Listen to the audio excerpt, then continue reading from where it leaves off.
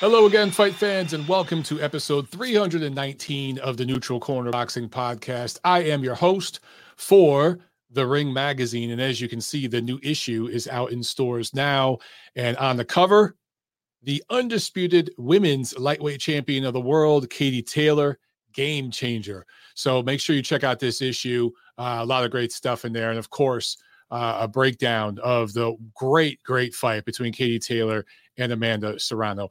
Once again, this is TNC 319. I am your host, Michael Montero, for Ring Magazine, ringtv.com, and the Ring Digital YouTube channel, where you're checking me out live right now. And as always, I remind you, make sure that you are subscribed, you click that notification bell, and you share the show, man. That's the fee. We have no monetary fee here. All we ask is that you share the show if you get something out of it every week, not just once.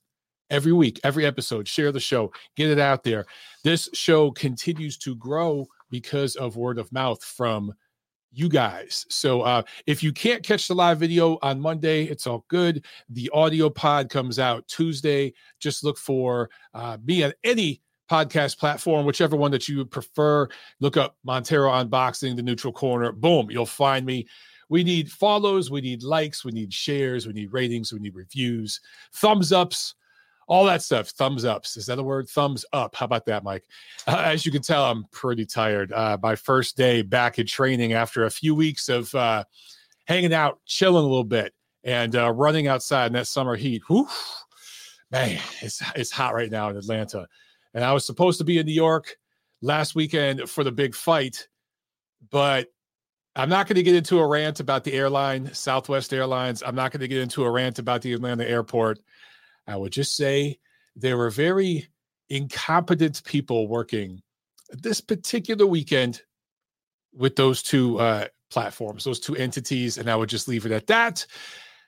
I called and complained, and we've got vouchers. We've been refunded. We're taken care of. So all is well. But I was really looking forward to get up in New York last week. And it's crazy that it didn't happen. It's crazy that I want to say there were thousands, at least hundreds of flights all around the country, both coming into America, out of America, all around America, that were canceled or delayed last Thursday, last Friday. The airlines have been an absolute mess recently. And so we did not get to New York. We woke up at 4 a.m. to get to the airport for a 6:10 flight. And, it takes us 30 minutes to get to the airport. And it was a bad day, but it ended up being okay. Some friends came over Saturday. We watched the fight, and we had a good time.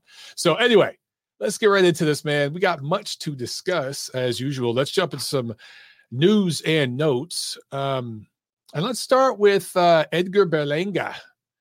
So he got suspended 6 months, and apparently he'll be fined $10,000. I can't remember for sure, but I think this is from the New York State Athletic Commission. That's where he fought last. He tried to bite his opponent.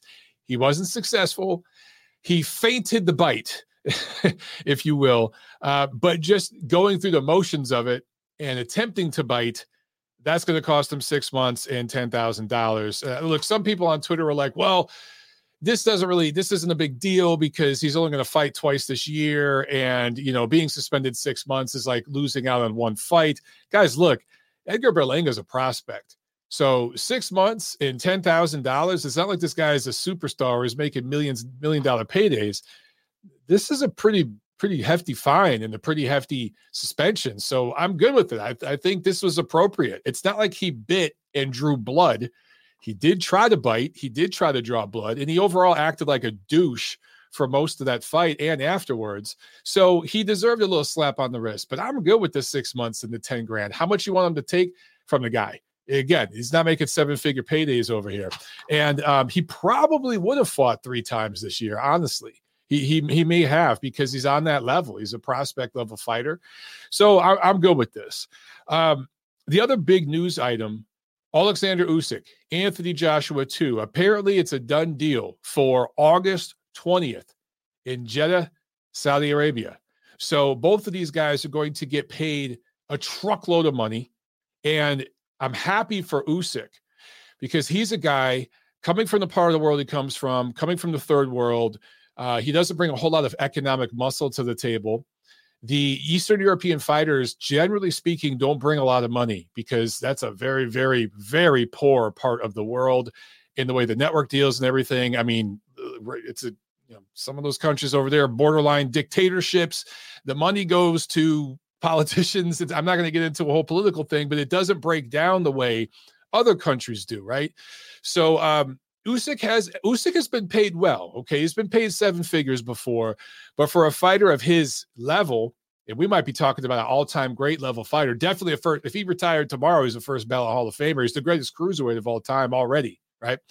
But this guy hasn't made the amount of money that fighters way, way, way below him have made. So in this rematch, he's going to make a substantial amount of money. He's going to make a career high payday several times over, and he deserves it. So I'm happy for him. And of course, for AJ, this is another boatload of money. He's had several truckloads of money dumped in his driveway before. He's never going to be hurting for money ever.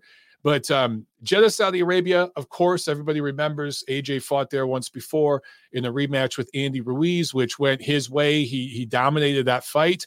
Some of that was because he fought a much, much better game plan and he boxed well against Ruiz in that rematch. But some of it's also because Ruiz showed up, fatter, I was going to say fat, but he's always kind of fat. He showed up fatter than the first fight. Wasn't nearly as motivated. Maybe he took AJ lightly, thought all he needed to do was connect with a big shot again. Maybe he had fear of success.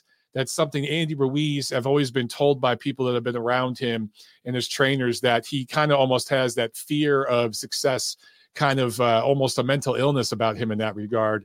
He's also just not a guy that takes this whole thing very seriously and just shows up and he kind of half-asses it. Usyk's not going to do that. We know Usyk's going to come in and give 100%. The question is, listen, the first fight was in September last year. So by the time this fight happens, it'll be almost 1 year. And Usyk has had injuries before that have caused layoffs and stuff, particularly once he moved up to heavyweight, right? There's been a couple injuries and stuff like that. Then we had the whole COVID thing, the lockdowns and all that. Joshua hasn't fought either. But if either of these two fighters needed more time, I thought it was AJ. He's needed more time to work on some things because he's the one who's got to improve in the second fight, not Usyk. So I think this extra time has helped Joshua. And when you factor in that Usyk has been at war, and I know some of you guys will be like, well, it's not like he was on the front lines, stabbing a Russian with a bayonet. I get it, okay? He was involved heavily in the war effort over there, okay? He did see hundreds of dead people, including children. The guy's been through a lot. So for some people to criticize these fighters going over there and helping out, it's so odd to me. Anyway, Usyk's been through a hell of a lot, and he has friends and associates through boxing, but also family and friends and everything through other endeavors on both sides of the war, the Russian side and the Ukrainian side. So he's been through a hell of a lot since that first fight. That combined with the fact that Anthony Joshua just signed a huge deal with DAZN, that in certain ways, in terms of the partnership side of it, is bigger than the deal Canelo signed, bigger than the deal Golovkin signed. It's the biggest deal anyone has signed with DAZN. So you have that. And then you're going back to Saudi Arabia where money talks, right? This is an authoritarian dictatorship country with, that abuses minorities and women. So there's a lot of factors going on here that are going to add plenty of spice and conspiracy for fans and for media alike. It's going to get interesting. And, hey, when the scorecards get read, it could get real interesting. Okay, so we'll talk more about that as we get closer. But obviously, that is a massive fight. It's the biggest matchup of the entire year, in my opinion, at least through August. Now, we might end up getting Terrence Crawford and Errol Spence, and that may supersede this fight. But in terms of the money involved, the legacy involved, I'm probably going to shade Usyk Joshua, depending on how some things play out as it relates to Tyson Fury and the future potential of, a fight with him, with the win between the winner of this fight in Fury. There's a lot on the line here, guys. And heavyweight, it's the biggest, the baddest, and the most money, the most on the line. So I'm really, really looking forward to this fight. We'll talk a lot about it in the coming weeks and months. Okay. That's it for the news and notes. And we'll get into the fight review in just a minute. But let me make sure I hit this super chat from my man, Aaron in Aussie land. Thank you so much, Aaron. He says, love you, Mike. I know you hate the fight, but if you were the trainer, what does George Kambosos need to do to beat Devin Haney in the rematch? I think trying to get his belts back is the smartest decision. Wow, that's a really hard question to answer, Aaron. I don't know if Kambosos can do anything different. I just don't know. I saw him trying to make adjustments in that first fight. I covered it for ringtv.com. I watched it intently. I did a post-fight recap and posted it to the site. So I was watching very, very closely. And I saw in his body language that George did try to do a few things. And he did win a couple rounds. And he had some moments here and there. I really don't know. This is going to sound very elementary and very vague. But I would say up his punch output. Start with that. Punch twice as much as he did in that first fight. Now, obviously, that's going to create some counter opportunities for Devin Haney. But I felt in that first fight, Kambosos let Haney get off first, and he let Haney get off last. I felt like every exchange between the two of them, just about every exchange, it was Haney throwing first and throwing last. And how do you solve that? How do you change it? I don't know. But that's the first thing he's got to do. Up the punch output, because the more he punches, Kambosos, the less Haney punches. And Haney doesn't punch that much anyway. We all know Haney can't punch through a wet paper bag, right? So if you're Kambosos and you don't fear the power coming back at you, get an angle, get your head off the line as best you can. That's another thing. Kambosos could move his head more. His footwork's actually pretty good. It's his head movement that's really poor. Move that head a little bit. And come in on an angle, come out on a different angle, try to be first, try to be last, and hope that one of those punches in one of these exchanges, you catch Devin Haney backing up, you catch him, he's looking for a right, and you hit him with a left or something like that, and, you hurt him.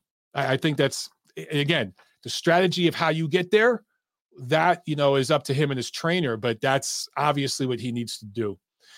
All right, guys, let's move into this fight review. Of course, we only got one big one to talk about, but before I get to the main event that took place in Madison Square Garden last Saturday, June 18th, and of course this was a top-ranked card on ESPN. Let's talk about this co-main, because I think it's worth discussing. The undercard for this show from Top Rank was pretty crappy, but the co-main was pretty solid. And what I liked that they did, and there's a lot of times where Top Rank and ESPN, we've all talked about this, right? The cards start way too late. There's too much Mark Kriegel. And I got nothing against Mark Kriegel. He's very, very good at what he does. I think he could be a great talk show host. I actually think he'd be a wonderful talk show host. He could be like the new Maury Povich or something. He'd be maybe more of a Montel Williams, not quite as crazy as Maury, like you are the father. He'd be a little more serious, like a Montel or something. But I really think he could do well in that genre. Anyway, Top Rank got it right this weekend in a couple ways. First of all, they started the card at 10, which is late, right? People are like, oh man, this should be started at 8, 9 o'clock. But here's the thing. They only had 2 fights. They got right to it, man. So right at the top of the broadcast, 10 o'clock, boom, we get this great featherweight matchup. Not great, but very solid featherweight matchup with Robeisy Ramirez. And, of course, he's the Cuban, a great amateur career, lost his pro debut, but has won every fight since. And then you had Abraham Nova, who's a Puerto Rican fighter. So you had Cuba versus Puerto Rico. You had featherweights. In terms of styles, it was a good style matchup. So I like this. And we got right into it, man. And so that was very, very good. I'd rather have a card start late, have the whole card start at 10, 11, as long as we get 1 or 2 fights. Just get right to it. I don't need to see 8 fights. I really don't. Put that on the plus. So the diehards, that's where we could go to watch that. But for the ESPN broadcast, get right to it like they did this time. I loved it. Anyway, Ramirez he didn't do great in the first 4 rounds. He scores a fifth round knockout, highlight reel knockout that he set up beautifully with, he's a southpaw. So he had been coming in with a jab and then feinting sometimes with a jab, and then throwing some looping left hands and sometimes some straight lefts. But he scored the knockout beautifully. And what I saw was over the first 4 rounds, because Nova had some moments. And by the way, Nova was undefeated coming into this fight. This was his first loss. But Nova had some moments. He did land a couple shots and everything, but I could tell Ramirez was trying to set up power. That's what you saw with the way he was fighting. So maybe he wasn't dominating the rounds with his boxing craft. And that's what we're used to seeing from Ramirez. In fact, when this fight started, my original gut feel was this is going the distance, because that's Robeisy Ramirez. It's how he fights. It's going to be a distance fight. These two guys are going to, kind of be technical. But you saw Ramirez doing little things. I watched it again, and I didn't necessarily see it that night, but watching it again, you can see where he was trying to fight as a quote-unquote pro boxer and set up power. And in the 5th, he had Nova backing up kind of toward the corner, right? He was close to the ropes to the corner. And instead of feinting with a jab, and again, remember that Ramirez is a southpaw, he kind of looped his right hand around, almost like a really, really wide hook jab. It wasn't a tight little hook. His arm was extended, but he looped it around in this big, big circle. And he was doing that against an orthodox fighter, Nova. So Nova's lead hand was out. And so when Ramirez looped his right hand around like that, it went over Nova's lead hand and impaired his vision. And then since Nova backed straight up into the ropes, that's how he was trying to get away from that shot. He backed straight up. All Ramirez did was step in with a straight left hand. And in fact, Nova's lead left hand kind of caught, and he was just holding it out there, but he kind of caught Ramirez on the chin just a little bit, but it wasn't really a punch. He was just kind of feeling out with it. And Ramirez walked right into that. He didn't care because there was nothing on it, and Nova was moving backwards. So Ramirez loops that right hand, steps in, boom, with a nice straight left hand, landed flush. Nova was done. It was a really, really pretty knockout. And it showed that Ramirez really he's won 9 in a row since losing that pro debut. Now, I'm not saying he's on the elite level yet at featherweight, but I do feel with this win, he's a top 10. And I said that to the Ring Ratings Committee panel this weekend, that I feel he's earned that status because he really, really looked like a professional featherweight prize fighter in this fight. So good, solid performance, I felt, from Ramirez. Not perfect, plenty he could work on, but that was a nice step up for him.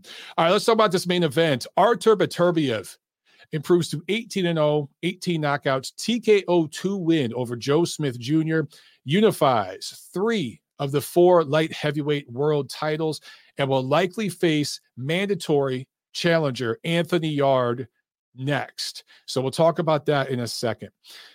Let's talk about this fight. Now, last week during the preview, several of you called in. I know several of you were taking Smith for the upset. And I could see looking back, why a lot of people maybe were thinking upset here. But of course, now 2020 hindsight, we look back at this and it's like, how the hell did anyone think Smith was going to win this fight? Just a giant gap in talent and craft between these two fighters. And that's no disrespect to Joe Smith. I'm a fan of his. He might be the best overachiever of this generation. He's got a little bit of Timothy Bradley in him, in the sense that Timothy Bradley was limited with some of his athleticism and all that, but he got 100% out of his ability, right? He was fighting a very talented division, and he fought some tough guys.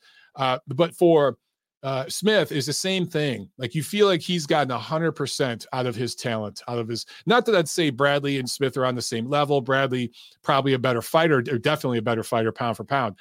I'm just saying that overachiever type of personality, right? That's what I see from Joe Smith. So I'm a fan in that regard. However, the level between these two, they're not even on the same stratosphere. And if we're really, really being honest, there is a few parallels Obviously, some huge differences, but a few parallels between this fight and the Devin Haney George Kambosos fight a few weeks back. Obviously, Beterbiev hits much, much, much harder than Devin Haney. Okay, I'm not trying to suggest otherwise. I'm just talking in overall levels. And of course, Beterbiev has accomplished more than Haney and all that kind of stuff. Okay, I get it, guys. Okay, you don't have to go there. I could hear some of you pounding, your fist right now.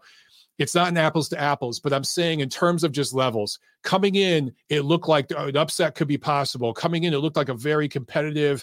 A lot of you saw there's almost a 50-50 fight. Remember, some of you said that last week, and I said, I'm seeing this more 60-40, right? So I was almost there with you, but there's no way I was going to say this was 50-50, but I saw it way too close. This was a 95-5 fight, if we're being honest. This was a 90-10, and there's no disrespect to Joe Smith. Just like Devin Haney, George Kambosos, that was 90-10. No disrespect to George Kambosos, but there are levels to this game. And so here's what I saw. Right in the opening 30 seconds or so of the first round, and again, I watched this one a second time. Both orthodox fighters, okay? Joe Smith trying to be aggressive, trying to work behind the jab, but he was coming in with his head right on the line, and he wasn't getting his hand back quick enough off the jab. And he had some success, but coming straight in with his head right on the line. And a couple times what he would do is he'd sit his head over a little bit to his right, which gave the left side of his head to Beterbiev in the mid-range. And what Joe didn't do well is he didn't stay all the way on the outside or all the way on the inside. He kind of hung out in the mid-range, and that's Artur Beterbiev's playground. That is where he does his best work. And it didn't really matter if Beterbiev was backing up or coming forward. He was able to match Joe Smith's footwork. Smith is probably, it might be a better athlete than Artur Beterbiev. His feet and hands may move faster. It's negligible, but they actually may move faster. Smith may actually be a stronger guy in terms of like doing a weightlifting competition. I'm being serious about this. But Beterbiev, his craft is just light years ahead. And what he was able to do, what I saw Beterbiev doing, particularly when he backed up, is he'd make very subtle foot movements. A little half step backward, a little half step to his right. Whatever he had to do to keep Joe right in front of him in range. And when I say in front, I'm talking in boxing terms. I don't mean right here. I mean, for a right-hander, the front is right here, right? For those of you listening on the audio, I'm a right-hander. So you being right in front of me is actually you being right in front of my left eye. That's what I'm motioning right now here on the camera, on the video. So that's where he kept Joe. He kept him right there in that line. It's like if you were pointing a shotgun, boom, he kept him right in that line. At mid-range, Beterbiev chopped down with the right hand. It wasn't a full extension. It wasn't the Deontay Wilder getting that full leverage and extension. It was literally an arm punch. And it was just a chop.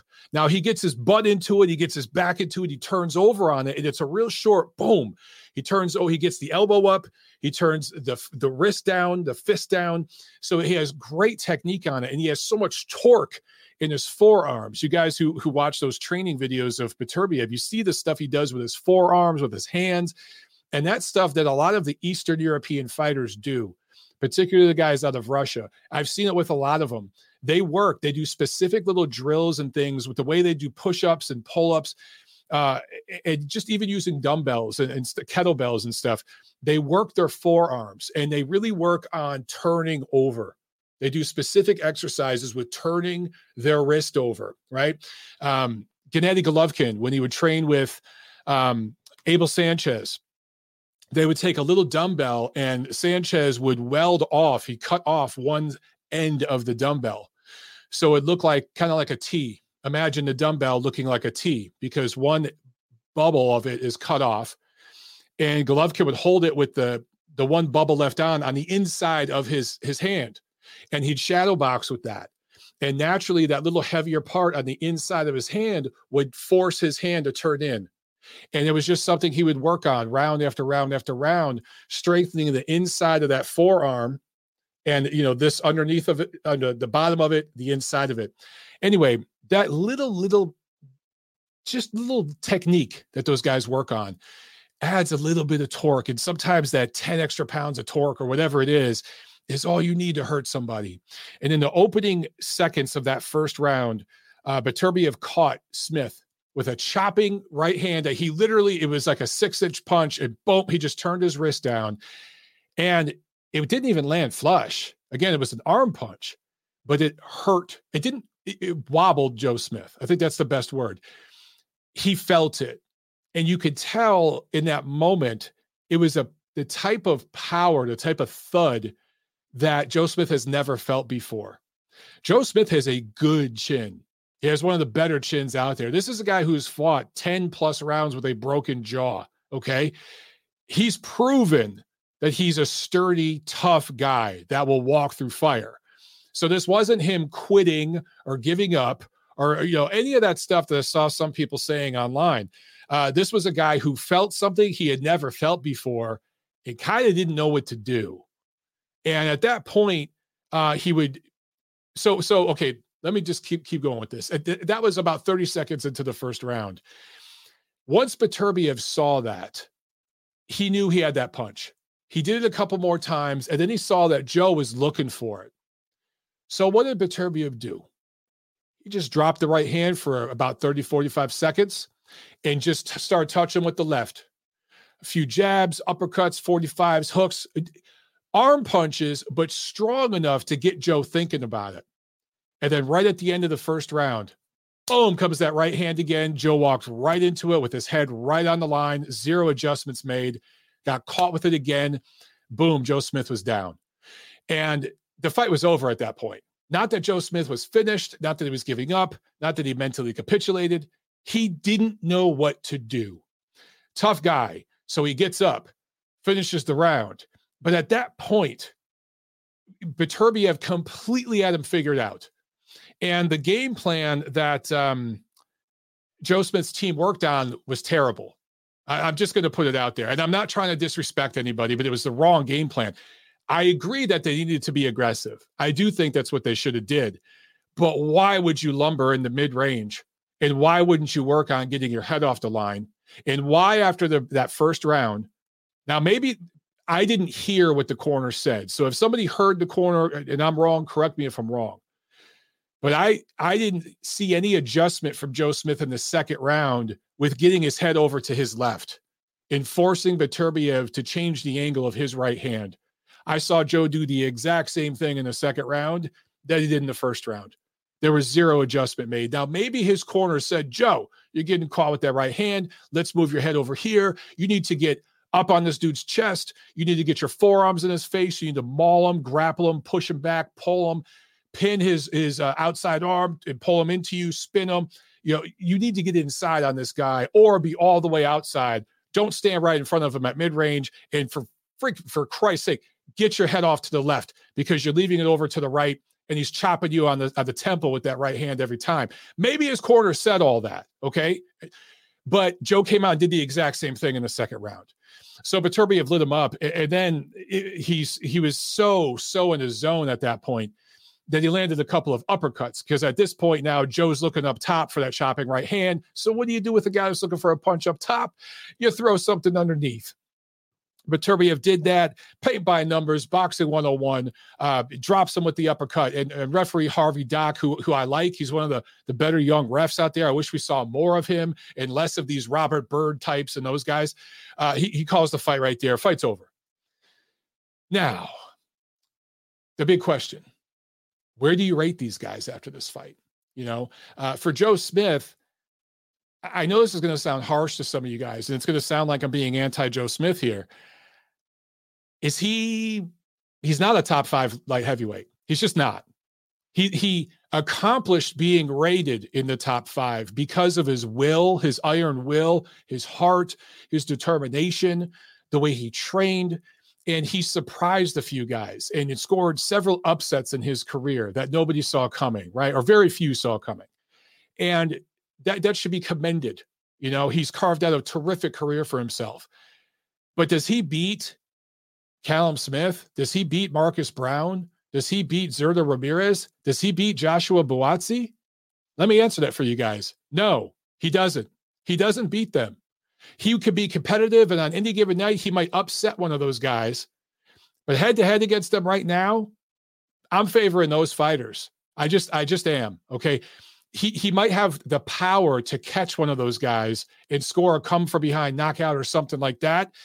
But at this point, that's what I see from Joe Smith Jr. And I honestly think, dude, you made a ton of money in this fight for Joe Smith. He made a good payday in this fight. You had a world title. You were highly rated. You sent Bernard Hopkins into retirement. You scored a one-round knockout over Andres Fonfara when he was the hot new thing, right? You've had some great wins. But if I were managing Joe Smith right now, I would have a comeback fight either later this year or early next year in Long Island. Pick a venue that seats 7,000-8,000, sell it out, get all your brothers there from the union, and get a guy in there that's, top 20-ish that you can beat, and ride off into the sunset, dude. You've carved out an outstanding career for yourself. That's what I would do. Now, on the other side, Artur Beterbiev, I think you have to rate him number one at light heavyweight. He's got 3 of the 4 belts. I brought this up with the Ring Ratings Committee. There are some people there that feel Bivol should be rated number one because he beat a better fighter in beating Canelo Alvarez earlier this year. But Canelo Alvarez, I never really rated as a light heavyweight. If we're being honest, his win over Sergey Kovalev is bullshit. I don't rate it among Canelo's best wins. I just don't see it that way. And I've brought up the reasons why many times. I see Canelo as a super middleweight. He is the undisputed super middleweight champion of the world. So Bivol beating him is a high accomplishment. It truly is. But I think Beterbiev, he's got 3 of the 4 belts. He's got to be number one at light heavyweight. And then pound for pound, how do you rate these two guys? That's where it gets kind of tricky because Bivol clearly has the better win in beating Canelo Alvarez, right? Canelo Alvarez was rated number one pound for pound in the world pretty much universally when Bivol beat him. And he beat him 11 rounds to 1, 10 rounds to 2. I mean, that was decisive. And he used skill to do it. He didn't use brawn to do it. He used skill. So you got to rate Bivol pound for pound, right? But Beterbiev has 3, I would say 3 high-level wins, 3 top-level wins. Alexander Gvozdyk, which that's a terrific win. Marcus Brown, that's a really, really good win because Marcus Brown is a good fighter who's really underrated and flies under the radar. And then this win over Joe Smith was a good win too. I don't rate this win with the other 2, but it's a high-level win. It's a title unification, and it was in Joe Smith's adopted backyard. It was in the city, but, he's from Long Island, but it's, it's not that far away. It's his greater backyard, if you will, right? So that's 3 high-level wins for Beterbiev. I still don't know the right way you're supposed to say it. So he's certainly among the top dozen fighters in the world, pound for pound. And you get no argument for me if you have him on your pound for pound list. Personally, I rate him number 9 or 10. I got Bivol a couple notches higher. That might not make sense to some people. They might be like, Mike, you're contradicting yourself. Well, the pound for pound list is different than divisional ratings.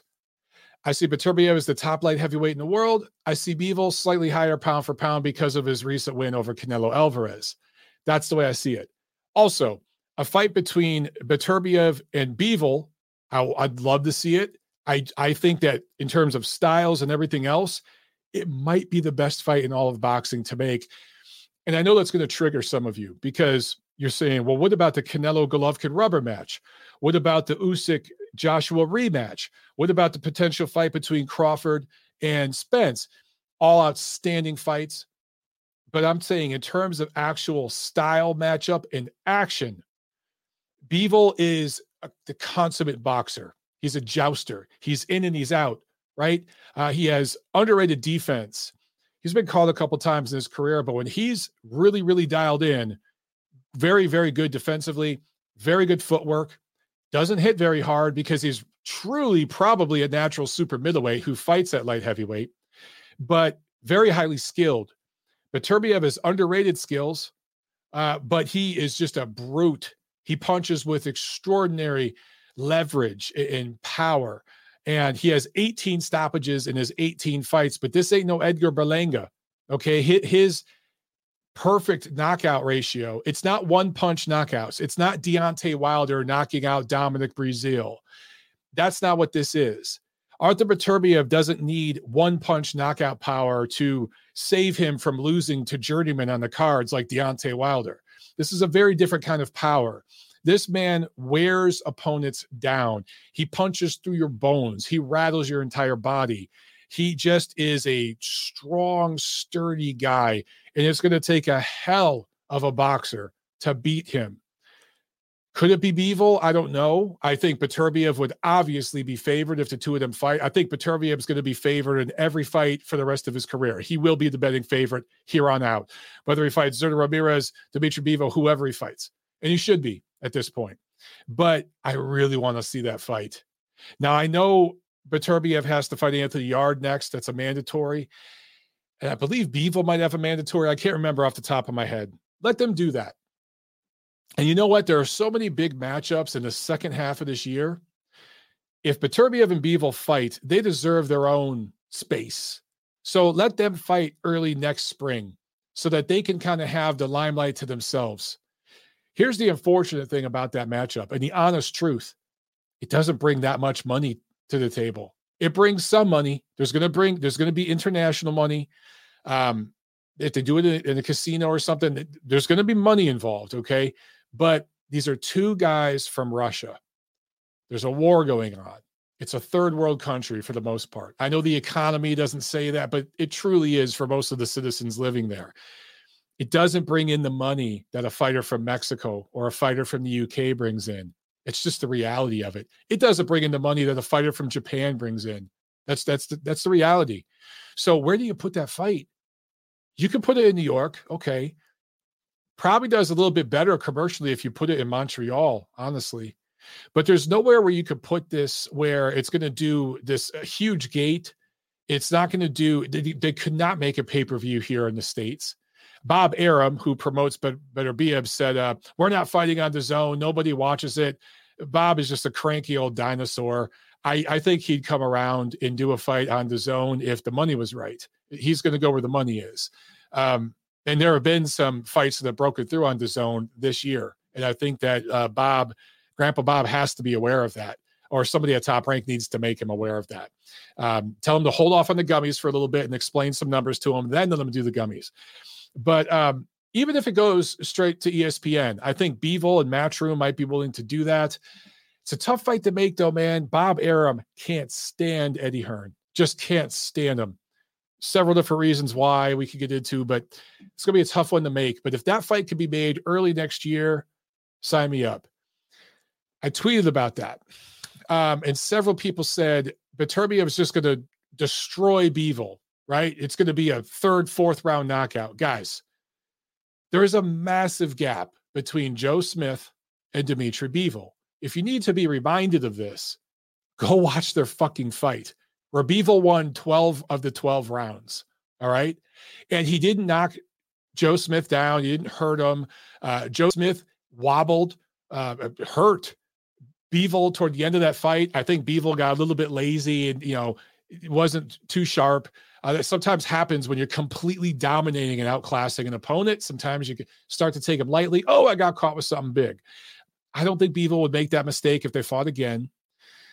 There's just a huge gap between those two. So I actually think a fight between Beterbiev and Bivol would be highly competitive and a lot of fun. And it would be the kind of fight that some of you out there were thinking Beterbiev Smith was going to be in terms of the competitiveness. All right. I think I got everything out that I wanted to there. In terms of pound for pound list, one last comment, because I know you guys love talking about this. I mentioned Beterbiev's 3 top wins as a pro.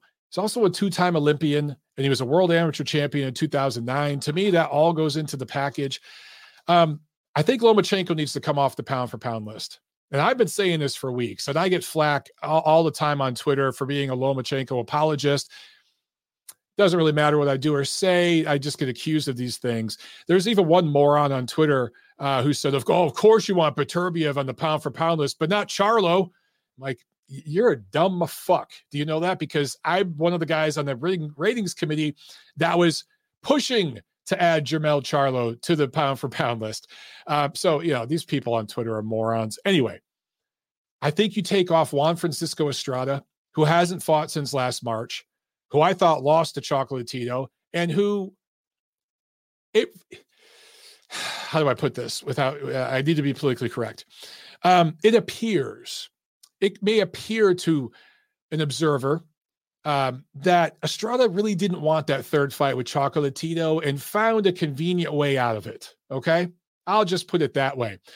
Because I think he realized, this guy found me out and is probably going to beat me in that third fight. That's just the way it came off to me. And I'm not the only one who feels that way.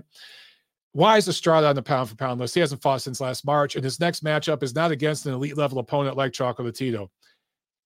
Take him off. Lomachenko, I think first ballot Hall of Famer. By the way, same thing with Estrada. Lomachenko, you might be talking about an all-time great fighter in terms of, featherweight. Maybe the best amateur ever, certainly among the top 2 or 3 amateurs ever. I get it. I respect the hell out of the man.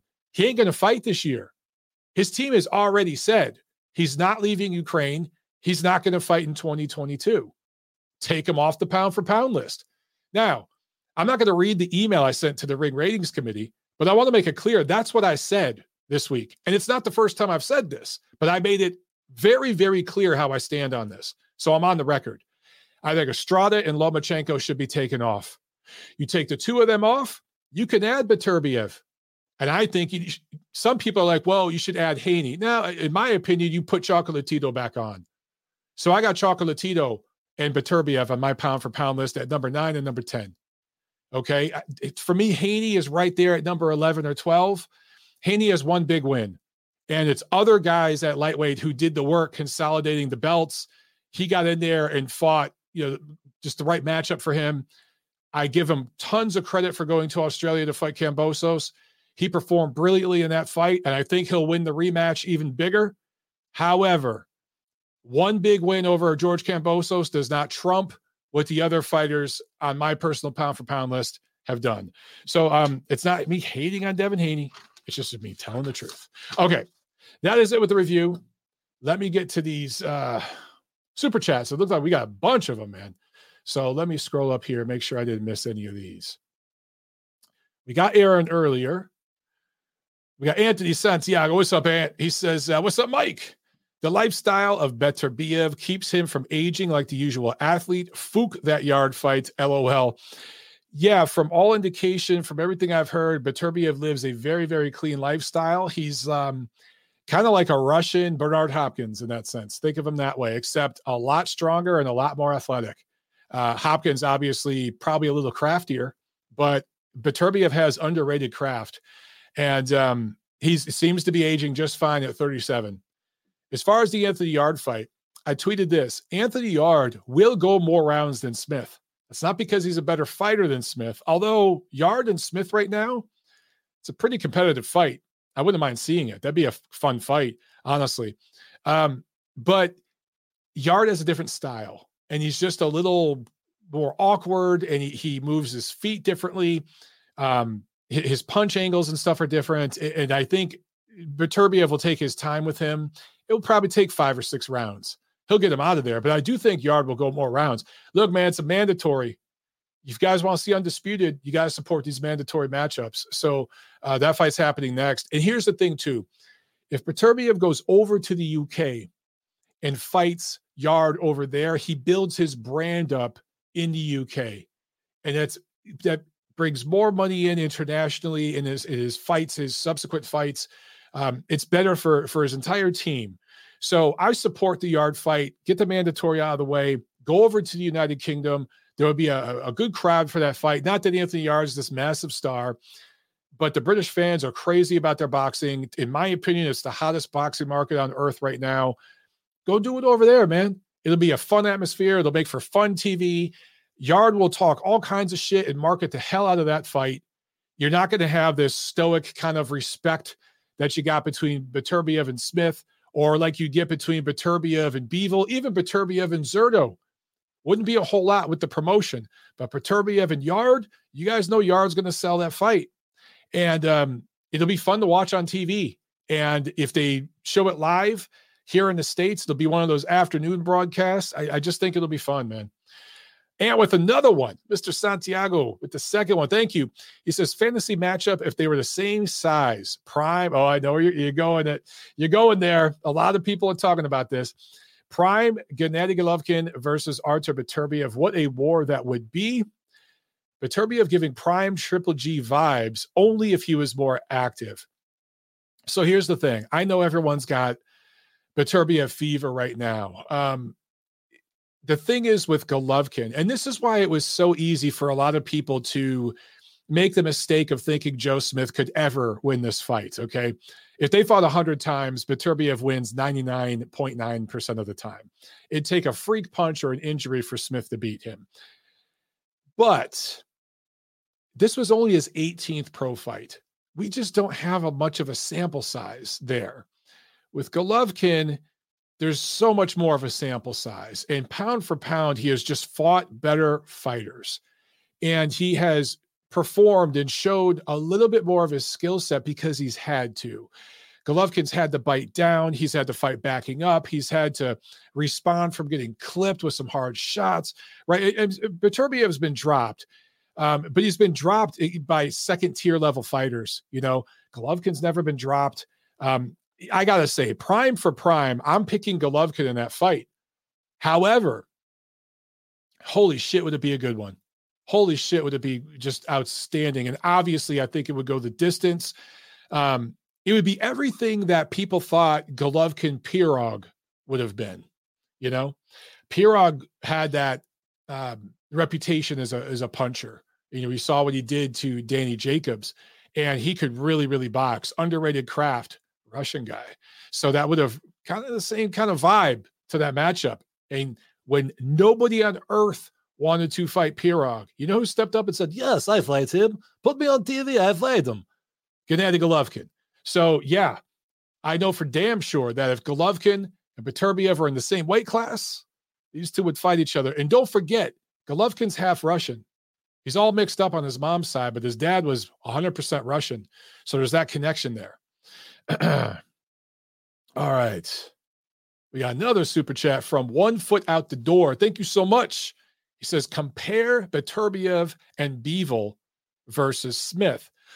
Yes, completely different styles. But here's the thing that I think it's really easy for some of you guys to look at the two outcomes of those fights and see Beterbiev's as being much more impressive, which I understand. I get it. It was okay because he ended the show, but in a different way, what Bivol did was equally impressive and much harder to do because sustaining boxing craft like that over 12 rounds against a dangerous guy who could punch hard if he clips you.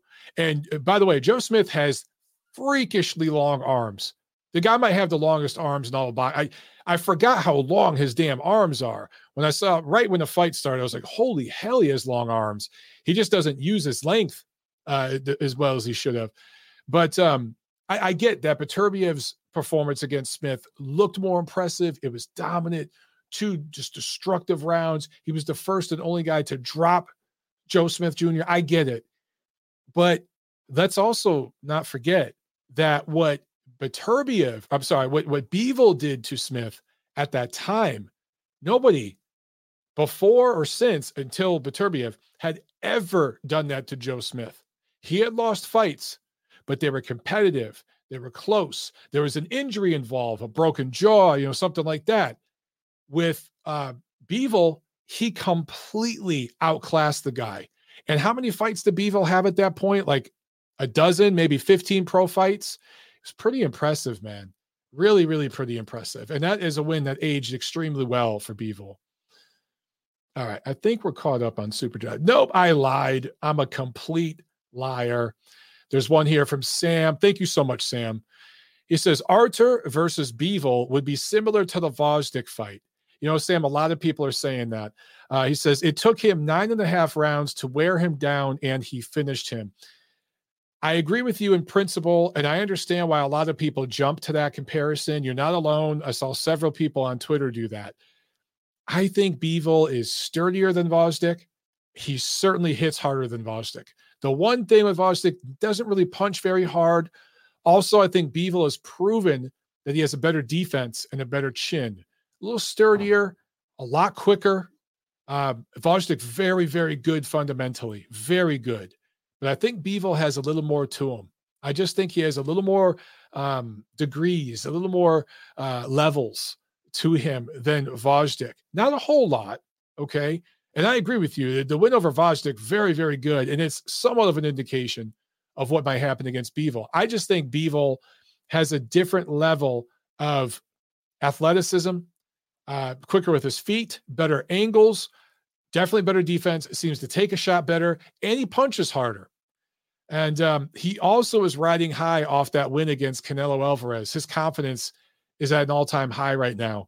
So I think it'd be more competitive. I just do. All right. Okay, now we're caught up. And now we could get into the fight preview. So let's do that, shall we? This Friday, June 24th in Kissimmee, Florida, Puerto Rican fighter Jonathan Gonzalez going up against a Filipino fighter, Mark Anthony Barriga, in the first defense of Gonzalez's WBO junior flyweight title. This is not a broadcast fight. I only mention it because it's a title fight, but it's not on TV anywhere. I looked, I tried to find, it's not. Saturday, June 25, Zanfer Promotions in Baja California, Mexico. ESPN Plus, Haki Butler, former title holder, going up against Elwin Soto, who is returning from a split decision loss to the previously mentioned Jonathan Gonzalez last October. And this is a 12-round junior flyweight fight. So I mentioned these two fights because potentially if Soto can get that win over Butler and Gonzalez does his thing and defends his belt, maybe we get a rematch between Soto and Gonzalez. And then, of course, big card from Matchroom Boxing at the Techport Arena in San Antonio, Texas. This will be broadcast on DAZN. I'm losing my voice. Let me drink some water. Hang on, guys. Oh, man, I could use a co-host. Okay. I like this card. This is, Matchroom Boxing America, Matchroom Boxing USA hasn't had the greatest year. They really haven't. But I got to give them credit on this card.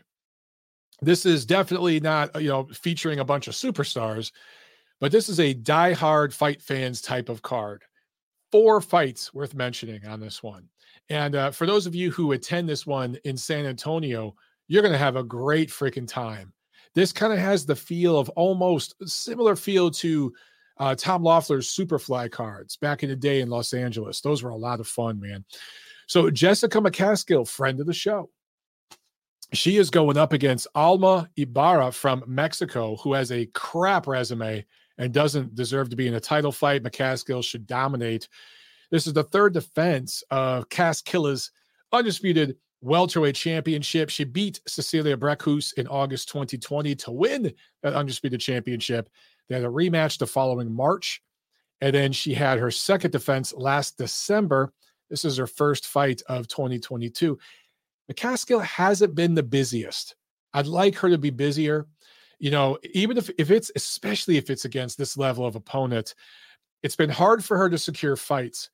But McCaskill and her trainer, Rick Ramos, they want a certain dollar amount. They feel they've earned a certain amount of respect. I completely understand that. But if you're fighting this level of opposition, if that's the only people who are willing to get in the ring with you, fight 3 times a year. Build up your brand a little bit. McCaskill has done more podcasting and commentating on DAZN cards, which she does a very good job of. I enjoy her commentary. Does a good job. But she's done more of that than she's done fighting. And maybe that's where she wants to go. Like, I understand, man. I'd love to see her fight 3 times a year, especially if it's against this level of opposition. Just stack up like a dozen title defenses over the next 3-4 years and then retire as undisputed welterweight champion. Don't worry if you don't get the super huge fight. Just get in there and fight and stack up some paper. Anyway, Also on this card, Julio Cesar Martinez defending his flyweight title against McWilliams Arroyo. This is the 5th defense of Julio's WBC flyweight title. Now, you may remember he's coming off a loss, right? Martinez fought Chocolatito earlier in March and was dominated, lost that fight clearly. But that was technically speaking, at junior bantamweight. Now, he missed weight for that fight. He came in heavy, even though he was moving up. But because that was in a division above flyweight, his flyweight title wasn't on the line, so he still has it. What I'm curious about, can he make weight? He missed weight for a 115 fight.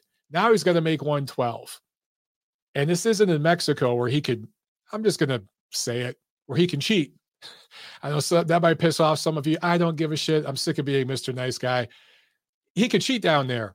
He can't in Texas. He's got to really make weight. So that's what I'm curious about. Anyway, this is a rematch. These two fought last November, but it was a no contest because a headbutt opened up a cut. Both fighters were dropped. So it was a very entertaining fight. I think it only went 2, maybe 3 rounds before they had to stop it. So entertaining fight, and it should be an entertaining rematch. Also, Muradjan Akhmadiev, 10-0, defending his unified junior featherweight belts, 122-pound titles against Ronnie Rios. This is the 3rd defense of Akhmadiev's unified championship. Of course, Stephen Fulton has the other 2 titles. And should Akhmadiev be successful, we all want to see him against Stephen Fulton next. Does PBC want to do that? Generally speaking, they don't match their fighters tough. They certainly don't match them tough outside of PBC. We shall see. I would love to see if Akhmadiev is successful against Ronnie Rios. And Ronnie Rios will give him a push. He'll give him a good push in this fight. But I'd love to see him and Stephen Fulton. We get undisputed at 122. I really hope we can see that. I hope PBC and Matchroom can play ball on that one. And in the main event, Jesse Bam Franco, 15-0, going up against Srisaket Sor Rungvisai, the first defense of Bam's WBC junior bantamweight title. On the surface, this is a really, really good competitive fight on the surface. And of course, Bam is coming off that great performance against Carlos Cuadras earlier this year, where he won this title, vacant title, I believe. And it was perfect timing. Cuadras was supposed to fight someone else. They felt that fell through. And so Bam stepped in. They saw something there. I think they see something in this fight too. Because here's the thing about Rungvisai. He had a great 2017, 2018. Was really seen as one of the top little guys in the sport. But he hasn't fought since last March. And he hasn't fought in the United States or against a top-tier opponent since he fought Juan Francisco Estrada in their rematch in April of 2019, a fight that he lost. His last top win was the first fight against Estrada in February of 2018. So you got to go back over 4 years, almost 4.5 years, since Srisaket Sor Rungvisai has fought outside of Thailand against a complete, 1-star level opponent and defeated a high-level opponent. So I don't know. To me, it feels like this is great matchmaking from Jesse Franco's team. And they see something there that they can exploit and get a good name, a good scalp on their resume. Maybe Rungvisai still got something left in the tank. We'll find out. All right. That's it with the preview. Let me make sure I didn't miss anything before we go to these phones, okay? Let's do it. Let's get to these phone calls.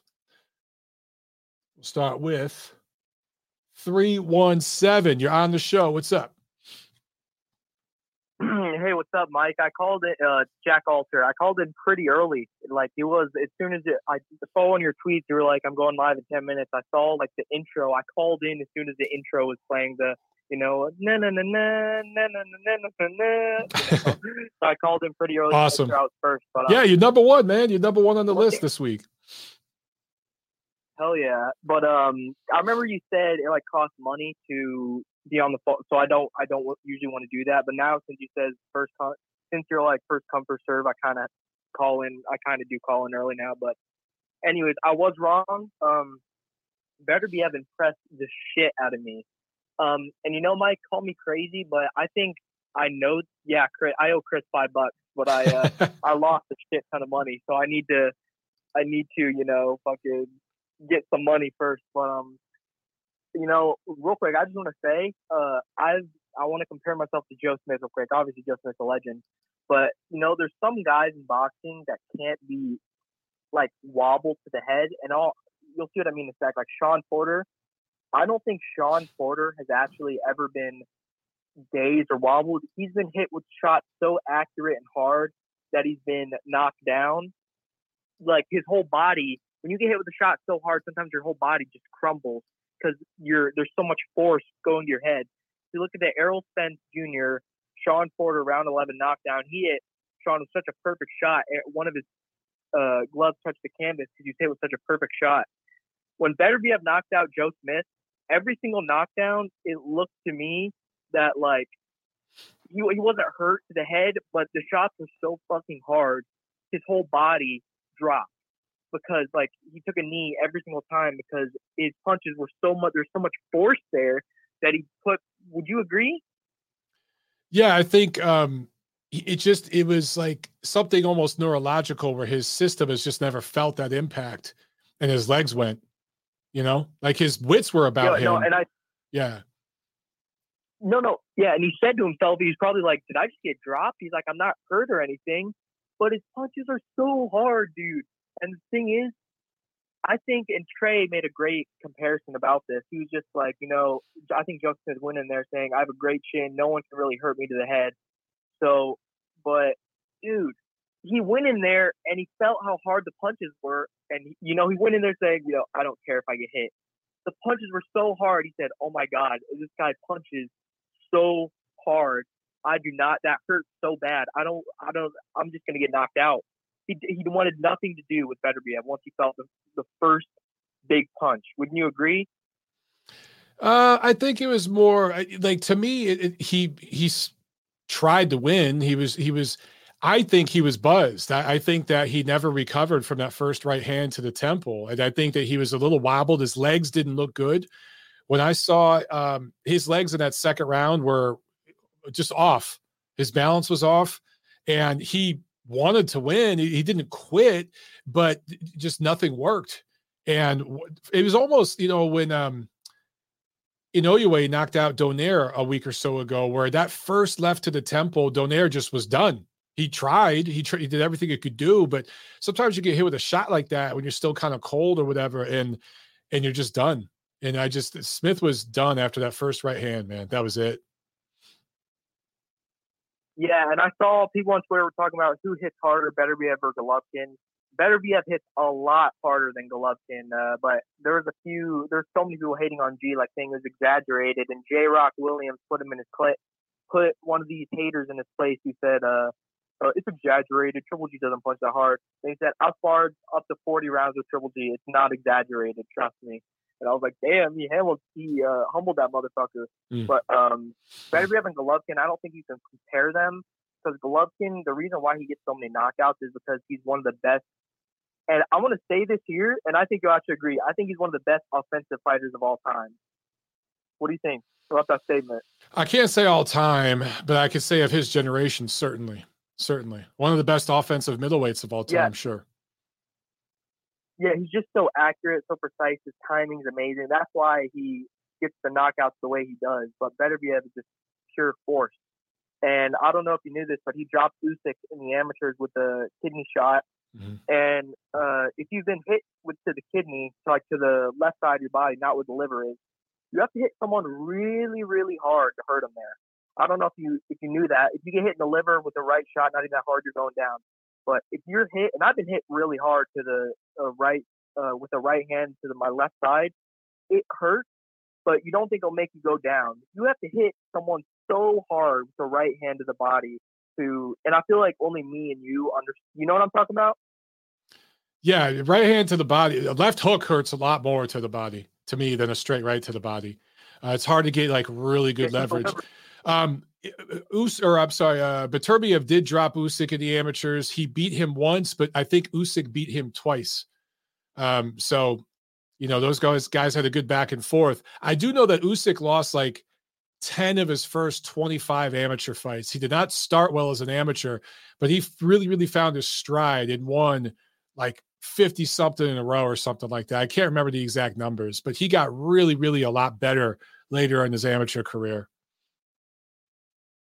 Yeah, but there's a few more things I wanted to cover because I don't know why I just wanted to come in and talk about boxing because, dude, I was totally wrong. But like I said, I was confident, but I feel like sometimes when the odds are so wide, can you understand why I put money on Joe Smith? Because I was like, he has a puncher's chance. I mean, and I could win a ton of money due to the odds, and I did the same thing with Donaire and Inoue. But Beterbiev, by the way, Beterbiev Canelo, I know a lot of people are saying Beterbiev knocks out Canelo.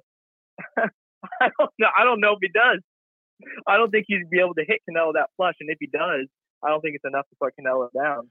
I think all he's got to do is hit Canelo with a glancing shot. Honestly, he's only got to land 50% on Canelo on the side of his head, the back of his head. I think he could stop Canelo. I really do. But it would be like late in the fight, something like that. But I think he could. Interesting. The one time Canelo's been really buzzed in his career, he was buzzed in round 10 of the Golovkin rematch, and he's probably going to get dropped once or twice to the body in the upcoming third fight. But do you remember when he was 19, he fought Miguel Cotto's brother? Yes. Yep. Yeah. Do you remember he got hurt with a left hook in the first round? Yeah. I want to say, trying to think of what weight that was at. It might have been at 54, but I can't remember. It might have been at 47. I can't remember which weight, but yeah, I remember that one. Yeah, and one more thing about Canelo's chin. Have you seen his brother's chin? Like I remember Brandon Rios versus Ramon Alvarez, and Ramon was getting his fucking ass kicked on the ropes for like a minute straight before the ref stepped in, and he never went down. The Canelos have strong chins, man. They got good chins. Just something in the genetics. But one more thing I wanted to cover: the Rungvisai. I almost said Rungvisai Quadra. I haven't seen Bam Bam Martinez, but I mean, if you beat Quadras, you're pretty good. And I just want to clarify that the first time Rungvisai and Chocolatito fought, Chocolatito clearly won. I'm sorry, it's not even up for debate. I don't have to see how you can have Phil Rungvisai winning that first one. I was there. I thought he won too. Yeah, I agree. Yeah, but what's your prediction for this fight? What, for Bam versus Rungvisai? Yeah. I'm going to take Bam decision. Interesting. All right, man. That's all right, Mike. That's all I got for you. No, all right, Nacho. All right, thanks a lot. Appreciate it, Jack. Yeah, have a good one. You too, man. Gail Falkenthal in the chat says, Montero, don't forget to mention the return of Jarrell Big Baby Miller. He has a fight this Saturday in Buenos Aires on a WBA card titled KO to Drugs. You can't make this shit up. Gail, I had no idea. I'm going to look up Jarrell Miller right now and I got to see this. I want to make sure it's on this box rec. Wow, you ain't lying, Gail. That is insane. So he is fighting, Jarrell Miller is fighting, God, I've never heard of this guy, Ariel Esteban Bracamonte from Argentina. And I'm looking at this guy's resume. I think I might be able to beat this guy. Jesus, he weighed 293 for his last fight. He's a big boy. So these are going to be two big, sloppy, fat fucks slapping each other around. And wow, this is just crazy. How in the hell? Who is promoting this card? I can't. So yeah, I'm looking here. I'm looking up the card, and it doesn't say who the promoter is. It just says, the commission information, the media information. But wow, this is Buenos Aires. Shame on everybody involved in this, including the WBA, if they're actually promoting this, or I'm sorry, sanctioning it. That is disgusting. And if you ever thought that the WBA had no shame, or I'm sorry, any shame, well, here you go. Now there's no doubt. They have no shame. Zero. Wow. I'm looking at the rest of the guys on the card, by the way. Ivan Daichko's on the card, who is an undefeated heavyweight, originally from Kazakhstan, who now fights out of Kissimmee, Florida. So that's kind of interesting that he's on this card. But he's had a very disappointing professional run so far. It's all been one-star opponents on BoxRec. Let's see who else is on this card. We've got a super flyweight prospect out of Argentina. We've got a featherweight prospect out of Argentina. It's mostly just local guys. And then these two heavyweight fights. Really, really bizarre. Wow, that is just bizarre. But yeah, it's definitely a WBA card because I see a couple of WBA like intercontinental card or titles are on the line. So wow, shame on the WBA. I mean, just disgusting. How do you justify that? And like I didn't know about it, right? So I stopped giving a shit about Jarrell Miller a long time ago. But I think maybe the thought by the WBA is, oh well, it's in Argentina. Nobody's really going to know. Well, now it's out there, everyone. So I'll definitely tweet about this now. Thank you for telling me, Gail, because I really had no idea. That is just shameful, man. Super chat from Sam A. Thank you so much, Sam. He says, Canelo will not fight Beterbiev. No way. Also, Artur will move to cruiser. You know, you're probably right about both of those, Sam. If you're Canelo, why would you? I mean, honestly, I think Bivol taps his ass again in a rematch. I think he realized, okay, and you know, look, when I told people when Canelo beat Kovalev, and I talked about it honestly, and I said Kovalev was coming off like a 6-week training camp, was almost knocked out in his previous fight, was unhealthy. There were so many behind-the-scene things going on. That was just not a high-level win for Canelo. That was a complete title grab. It was just a marketing thing that worked with casual fans and Canelo fans. I got so much shit for that. Oh, Mike, you're biased. You're this, you're that. You know, you're prejudiced against Mexican fighters. Shut up. Everyone knows I'm not. And now even Canelo and his fans realize, yeah, 175 is probably a bit too much.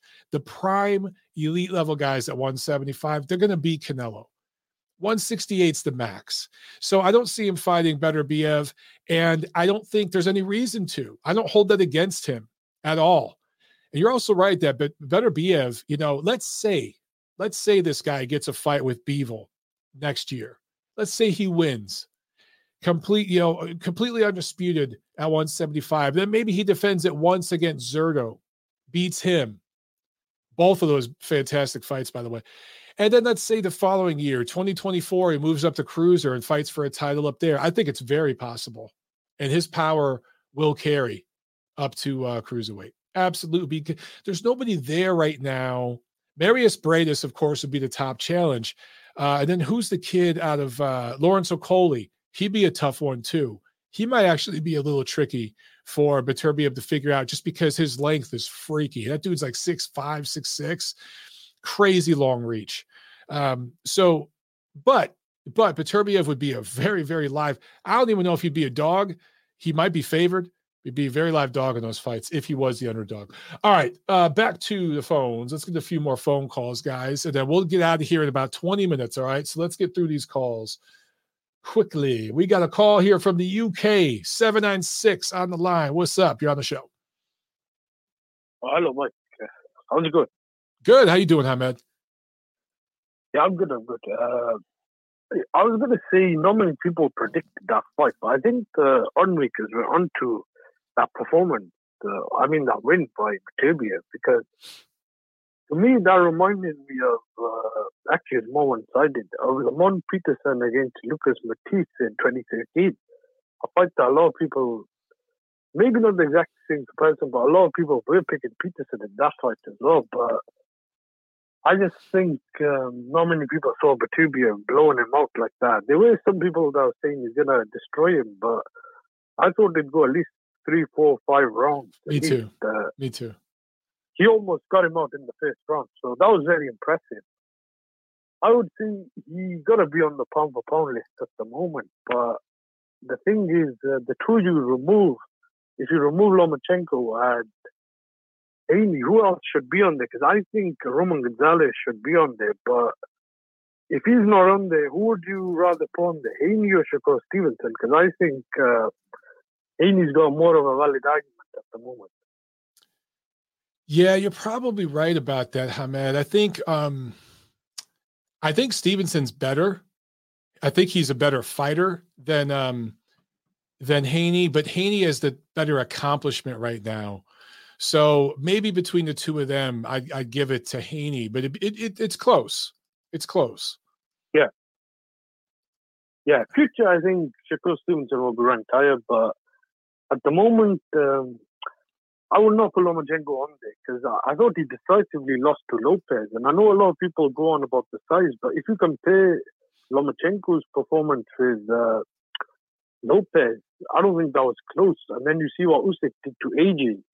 I don't think it's exactly the same comparison because the higher you go in division, I do think you got a better chance of carrying up the weight a bit better. The lower it is harder. But I do think that Usyk and some of these guys are clearly top 5. I'd probably say Beterbiev is top 5 as well. But you could argue anywhere between top 5 to top 10. But as a light heavyweight, I don't think Bivol should be ranked ahead of him at the moment because I think the resume at light heavyweight is a bit more sided with Beterbiev. The win over Gvozdyk, if you add Marcus Brown, yeah, the wins over Campillo and Tavoris Cloud, I think people overlook those. Those guys are solid. Both former, yeah, I want to say.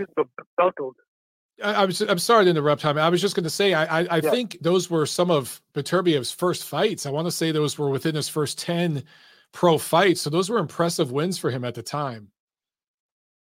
Yeah, fifth fight, Tavoris Cloud, same guy who went 12 with Hopkins. I know he lost, I think it's 8 or 9 rounds, but Beterbiev destroyed him. That's when I thought he would actually beat Ward. And I'm not sure about Kovalev. I still think, back then, Kovalev in his prime, the fight could have happened. And if it did, I think Kovalev may have been the only guy who may have stopped him around that time. Before that, you'd have to go really back to guys like Hopkins, Roy Jones. Yeah. I'm not sure about those guys, but I think he would have beaten Ward. I don't know how Ward would have kept him off him. I think styles make fights. I think Kovalev would have had a better chance, but I do think it's harder than Kovalev right now, but yes. I'm not sure he would have won back then. That would have been a very good fight. But him and Bivol, I think you could argue that's a 50-55, but I don't know who would you say was more impressive. The Bivol won 11 rounds, but he did get hurt. I'm not sure. Bivol fought an infinitely better fighter. I mean, Canelo Alvarez on a skill set level, pound for pound, is infinitely better than Joe Smith. So I would say Bivol's win is more impressive. I would. Oh, no, I meant when they both fought Joe Smith. Oh, sorry about that, Hamed. Well, I think you have to go with Beterbiev. I think you have to because he got him out of there and he did it so quickly. But I think that people are overlooking Bivol's win against Smith because, again, he boxed over 12 rounds. That's really hard to do against a big, strong guy like that. And he dominated. Yeah. It wasn't exactly the same comparison. It was when I think Mayweather beat some of those guys and then Pacquiao blitzed a couple of those guys. Depends who you prefer. Obviously, one's way That's a more great point. I like that comparison. Yeah. Someone else. Yeah, that's a really great point. Yeah, so it depends. Pound for pound, I do think you could say Bivol is ranked higher, but I do think Beterbiev's resume is arguably better than Errol Spence and maybe even, not now, I wouldn't say now is Golovkin, but when Golovkin was a top 5 pound for pound fighter back before the Canelo fight, I do think you could argue. I know the wins over Murray were very impressive and Lemieux, but wins over Gvozdyk, Marcus Brown, and Joe Smith now, where he's essentially ended their careers, I think that should be noted as well, because I don't think either of those guys will be the same, but I think Joe Smith is saying he may contemplate retirement. So a guy with 18 fights, one belt away from becoming undisputed, I think he may be at least a top 10 pound for pound fighter. Top 5, you could argue as well. Yeah, I got him on my list, maybe 9 or 10, but I had to remove Estrada and Lomachenko and I replaced those two fighters with Chocolatito and Beterbiev. But yeah, I'm with you. He's certainly earned top. I can't say top 5. I can't. But he's definitely in the top 10. Well, who would you post? Spence? I think you could argue between him and Spence, because if you look at Spence's resume, I agree. Maybe he's got more popular names. Maybe he's got more popular names. There's a few guys in the chat saying, why is Spence rated so high? And I completely agree. And I'm going to be called a PBC hater and all this kind of shit, whatever. But I think I do not see Errol Spence as a top 5 pound for pound fighter.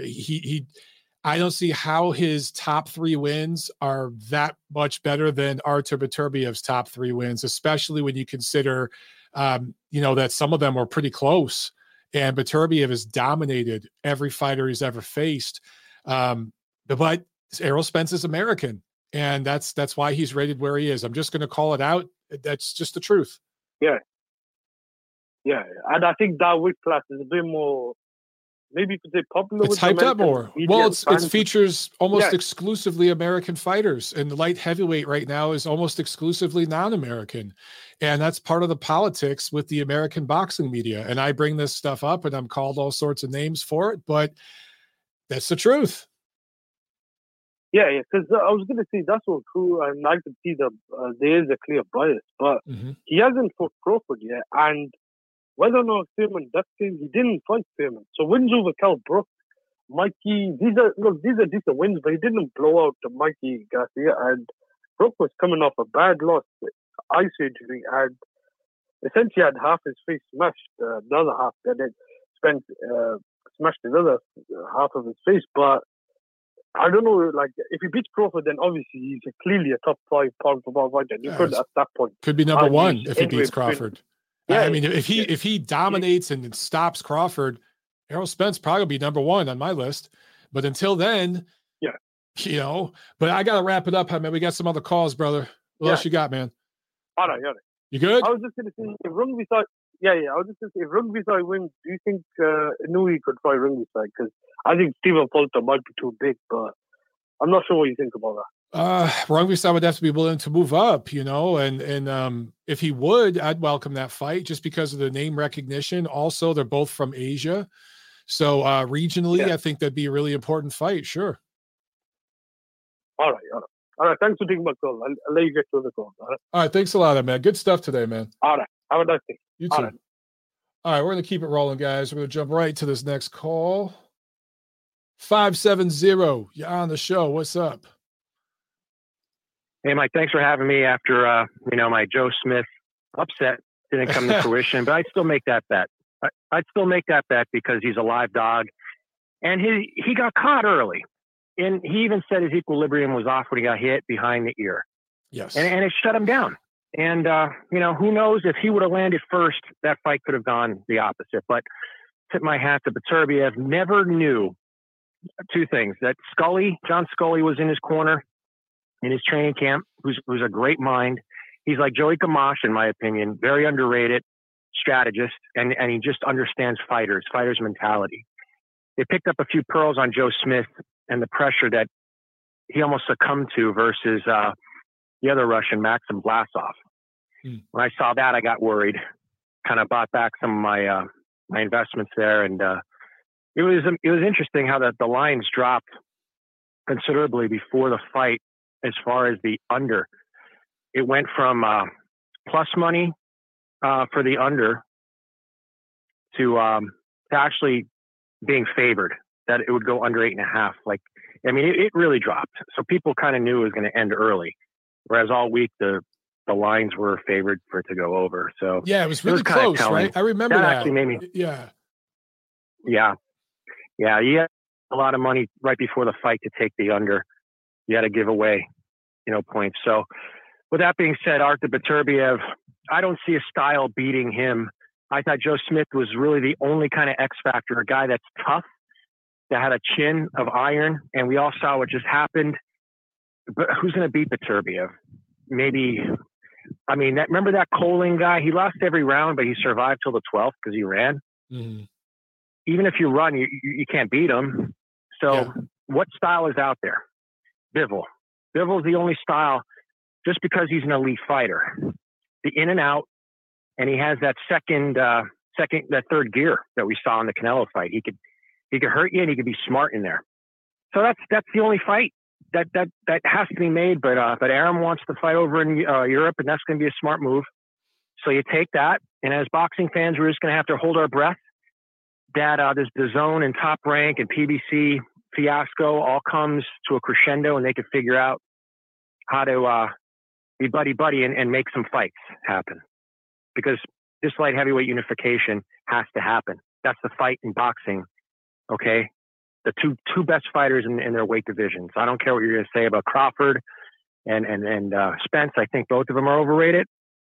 And I think the welterweight division is overrated, top to bottom. I spoke on that before. The light heavyweight division is talent heavy. So let's hold our breath for next year that fight gets made.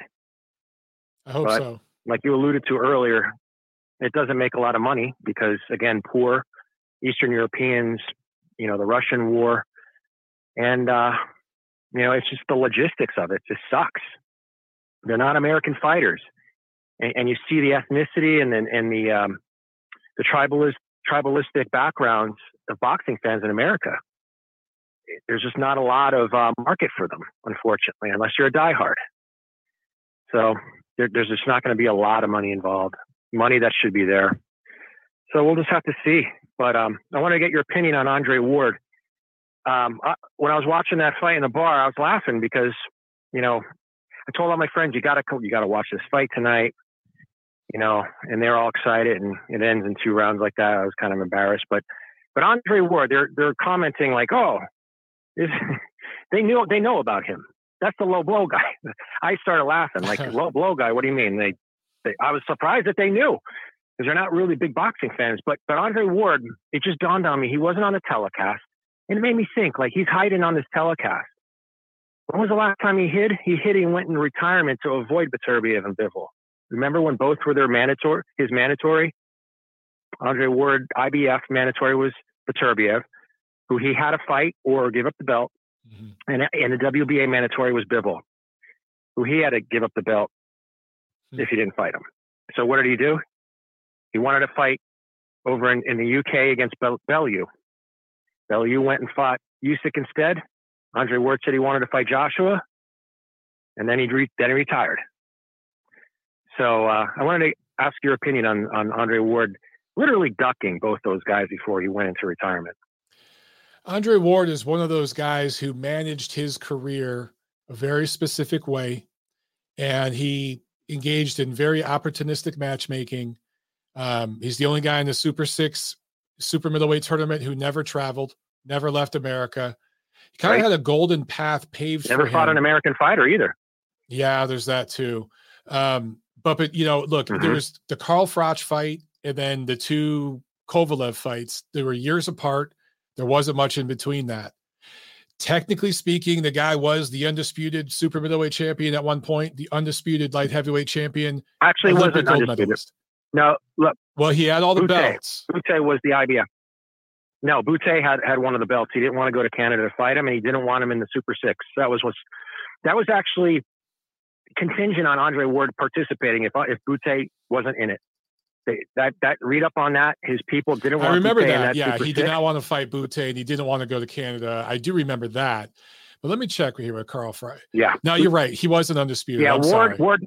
Yeah, he was not Correct. Undisputed, but he was the legitimate lineal champion when he beat Froch, right? So he was seen as the legitimate super middleweight champ, the legitimate light heavyweight champ. Plus, he had the gold medal. That's Hall of Fame credentials. However, you can pick his resume apart, and there's not a whole lot of substance to it. And there's a lot of guys that are big Andre Ward fans, and he's the last American Olympic gold medalist, and this, that, the other. But he's definitely one of those guys that avoided certain fights and got out at the right time and all those things. It is what it is. Even Duck Stevenson, he didn't want to fight Adonis. He did not want to fight Adonis Stevenson. He didn't like his style, that left-handed bomb that he could throw. And he definitely didn't want to fight Beterbiev because we all saw why. Because he could fight on the inside and he could land an arm punch and knock your lights out. And I kind of underestimated Beterbiev with those arm punches. And when I saw him training like Golovkin, where they have that ability to land an arm punch and have all that torque and power on it, it's a game changer.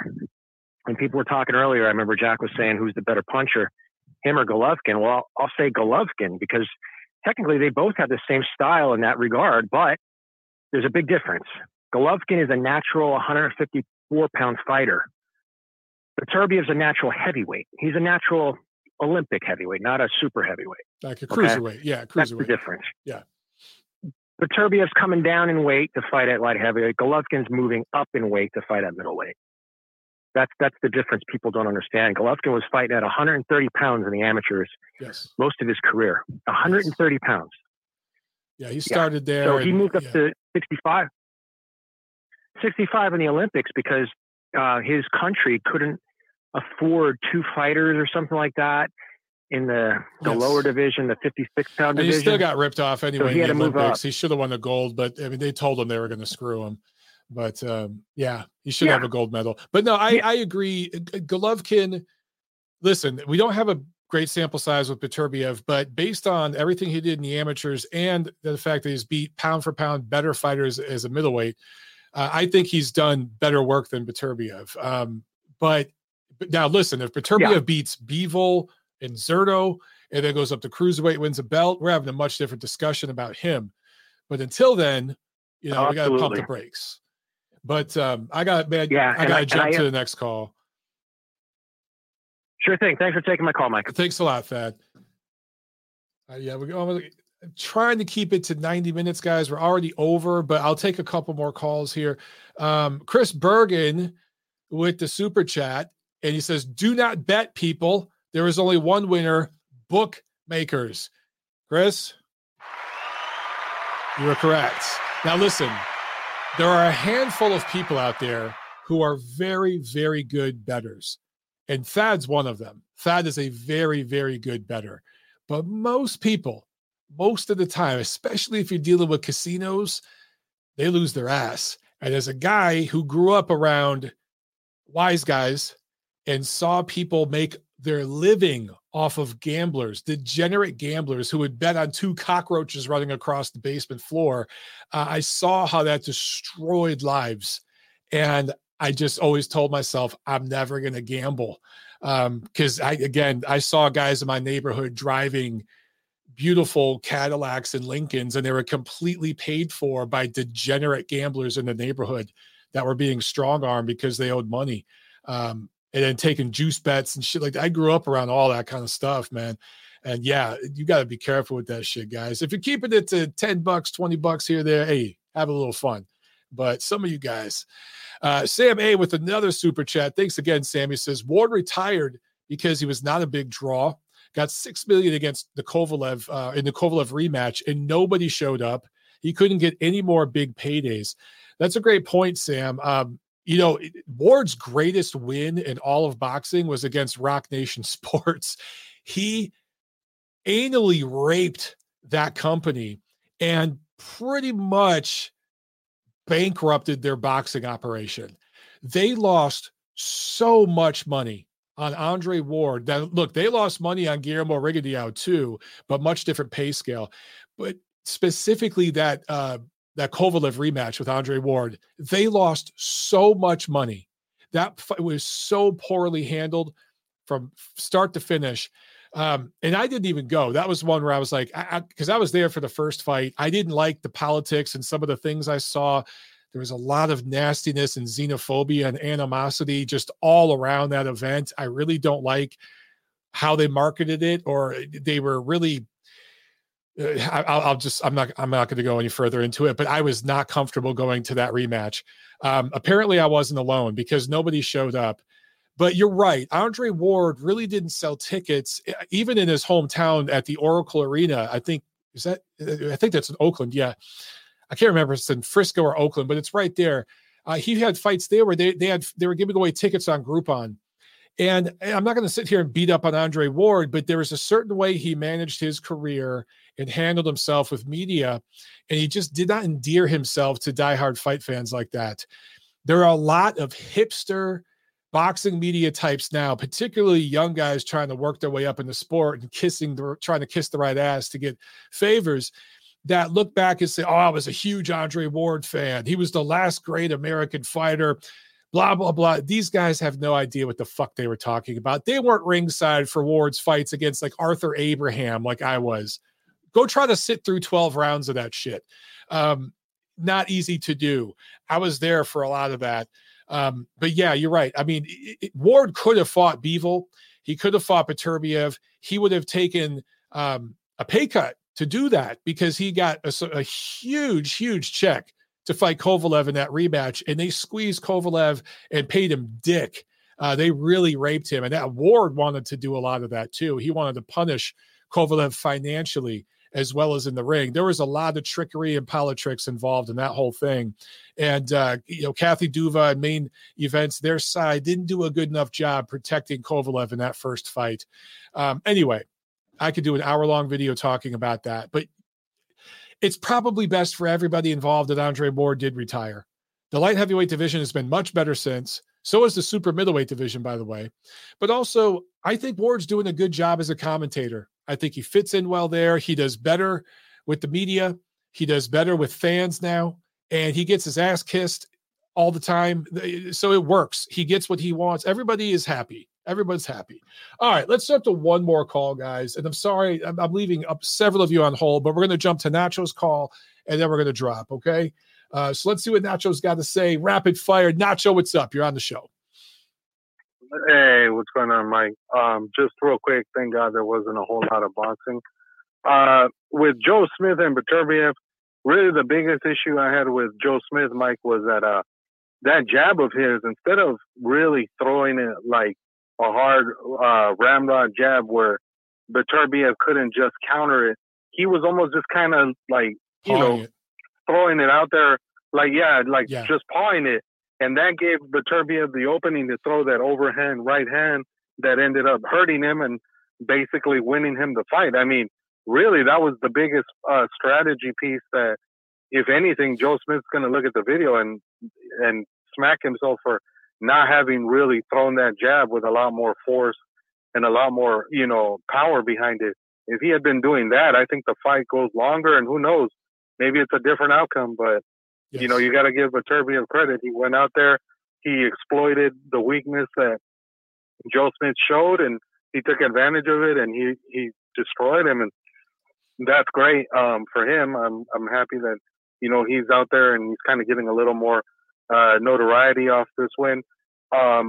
Man, I'm disappointed that he's being forced though to have to defend against Anthony Yarde, because to be honestly, Mike, that fight is pointless. Anthony Yarde has no business being in there. I think Beterbiev is going to wipe the floor with him. Yarde really hasn't fought anybody that's worth a damn since he lost to Kovalev a few years ago. So it's just kind of weird how he's getting this title shot that's really undeserved, in my opinion. But, that'll be for another time. Robeisy Ramirez, man, he looks great, Mike. Ever since he hooked up with Ismael Salas, that's right, he's looked a lot better. I forgot to mention that. You're right. Yeah, he's gotten rid of that amateur style. Yes. He's sitting down on his shots more. He's willing to absorb shots. He's willing to fight a little, on the inside. And that was just a hell of a left hand he landed. And it was beautiful how he basically feinted with the right hook on Nova. Nova bit on the fake, and that straight left just caught him, and he never saw it coming. And it was just good night. So I'd like to see Ramirez get another big fight. There are some rumors going around that he might be a guy for Emmanuel Navarrete, which, if that's the case, sign me up for that fight. I wouldn't mind seeing that fight at all, for sure. And then I saw the message that Gail put out there about Big Baby Miller. Mike, that's criminal. I can't believe that a guy who's been busted 4 times is still being allowed to fight. I mean, I don't understand how he is not banned from the sport for life at this point. Completely agree. That's insane that he keeps getting shot after shot. It's just unbelievable. Like what the hell? Does he literally have to kill somebody in the ring in order for him not to ever have to be able to fight again, like that's just nuts that they would allow him to fight.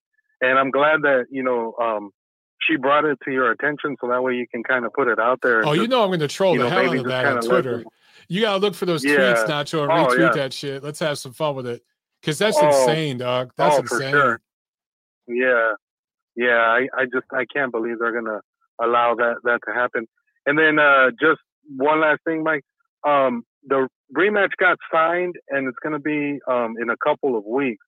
What do you think? I like this fight going forward. What do you think about Michel Soro against Ismail Madrimov? I can't wait to see that rematch. Yeah. Especially after the way the first one ended. Yeah, absolutely. That's a good fight, man. You think about Madrimov. Let me ask you this. Do you think he's lost a little bit of steam?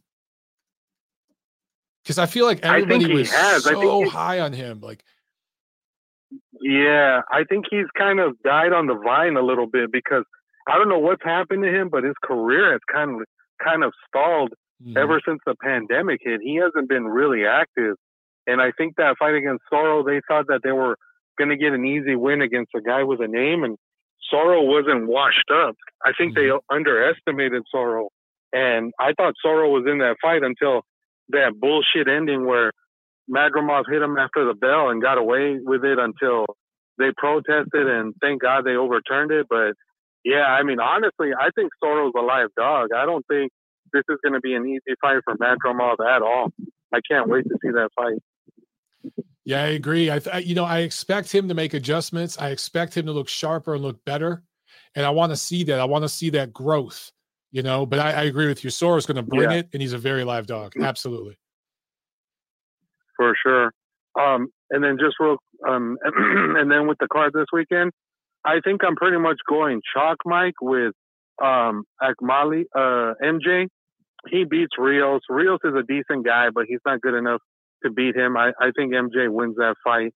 And then in the main event, I think Rungvisai, like you said, I think part of it is he's gotten a little stale because he's been fighting in Thailand and he hasn't really been fighting great opposition. But I think the guy has one really good fight left. Okay. And I hope that's what we see this weekend against Bam. So I definitely think Bam wins that fight, but I think it's going to be a tough fight for him. I don't think he wins that fight easy. I think he probably ends up winning a decision. Rungvisai's got so much experience. But it ain't going to be easy. Yeah, I completely agree. And he's got, those 24 rounds. Rungvisai had 24 rounds with Chocolatito. No, not 24. He had 24 rounds with Estrada. And then he had, 14 rounds or so with Chocolatito. So all that experience he's going to bring, I think this is going to be great matchmaking, and it's going to help build Bam up. But I expect Bam to pull it off. I think he's going to win. Yeah, I think so too. All right, Mike. All right, thanks a lot, Nacho. All right, man. Yeah. Have a good one, brother. All right, guys. Great calls. And again, sorry I couldn't get to all you. But, man, good show. Really, really good show. And by the way, look for my tweets on Twitter bashing the shit out of the WBA and Jarrell Big Baby Miller. We got to have some fun with that because that's absolutely ridiculous. And I have found the only way to really fight back at some of this stuff is just to troll, just to make fun of it and troll and laugh our ass off because sometimes it's all you can do. And let's get people talking about it. All right, guys. We should do a show this Friday. All right. So I'll be back this Friday and then next week right here on TNC. Have a great week. Peace.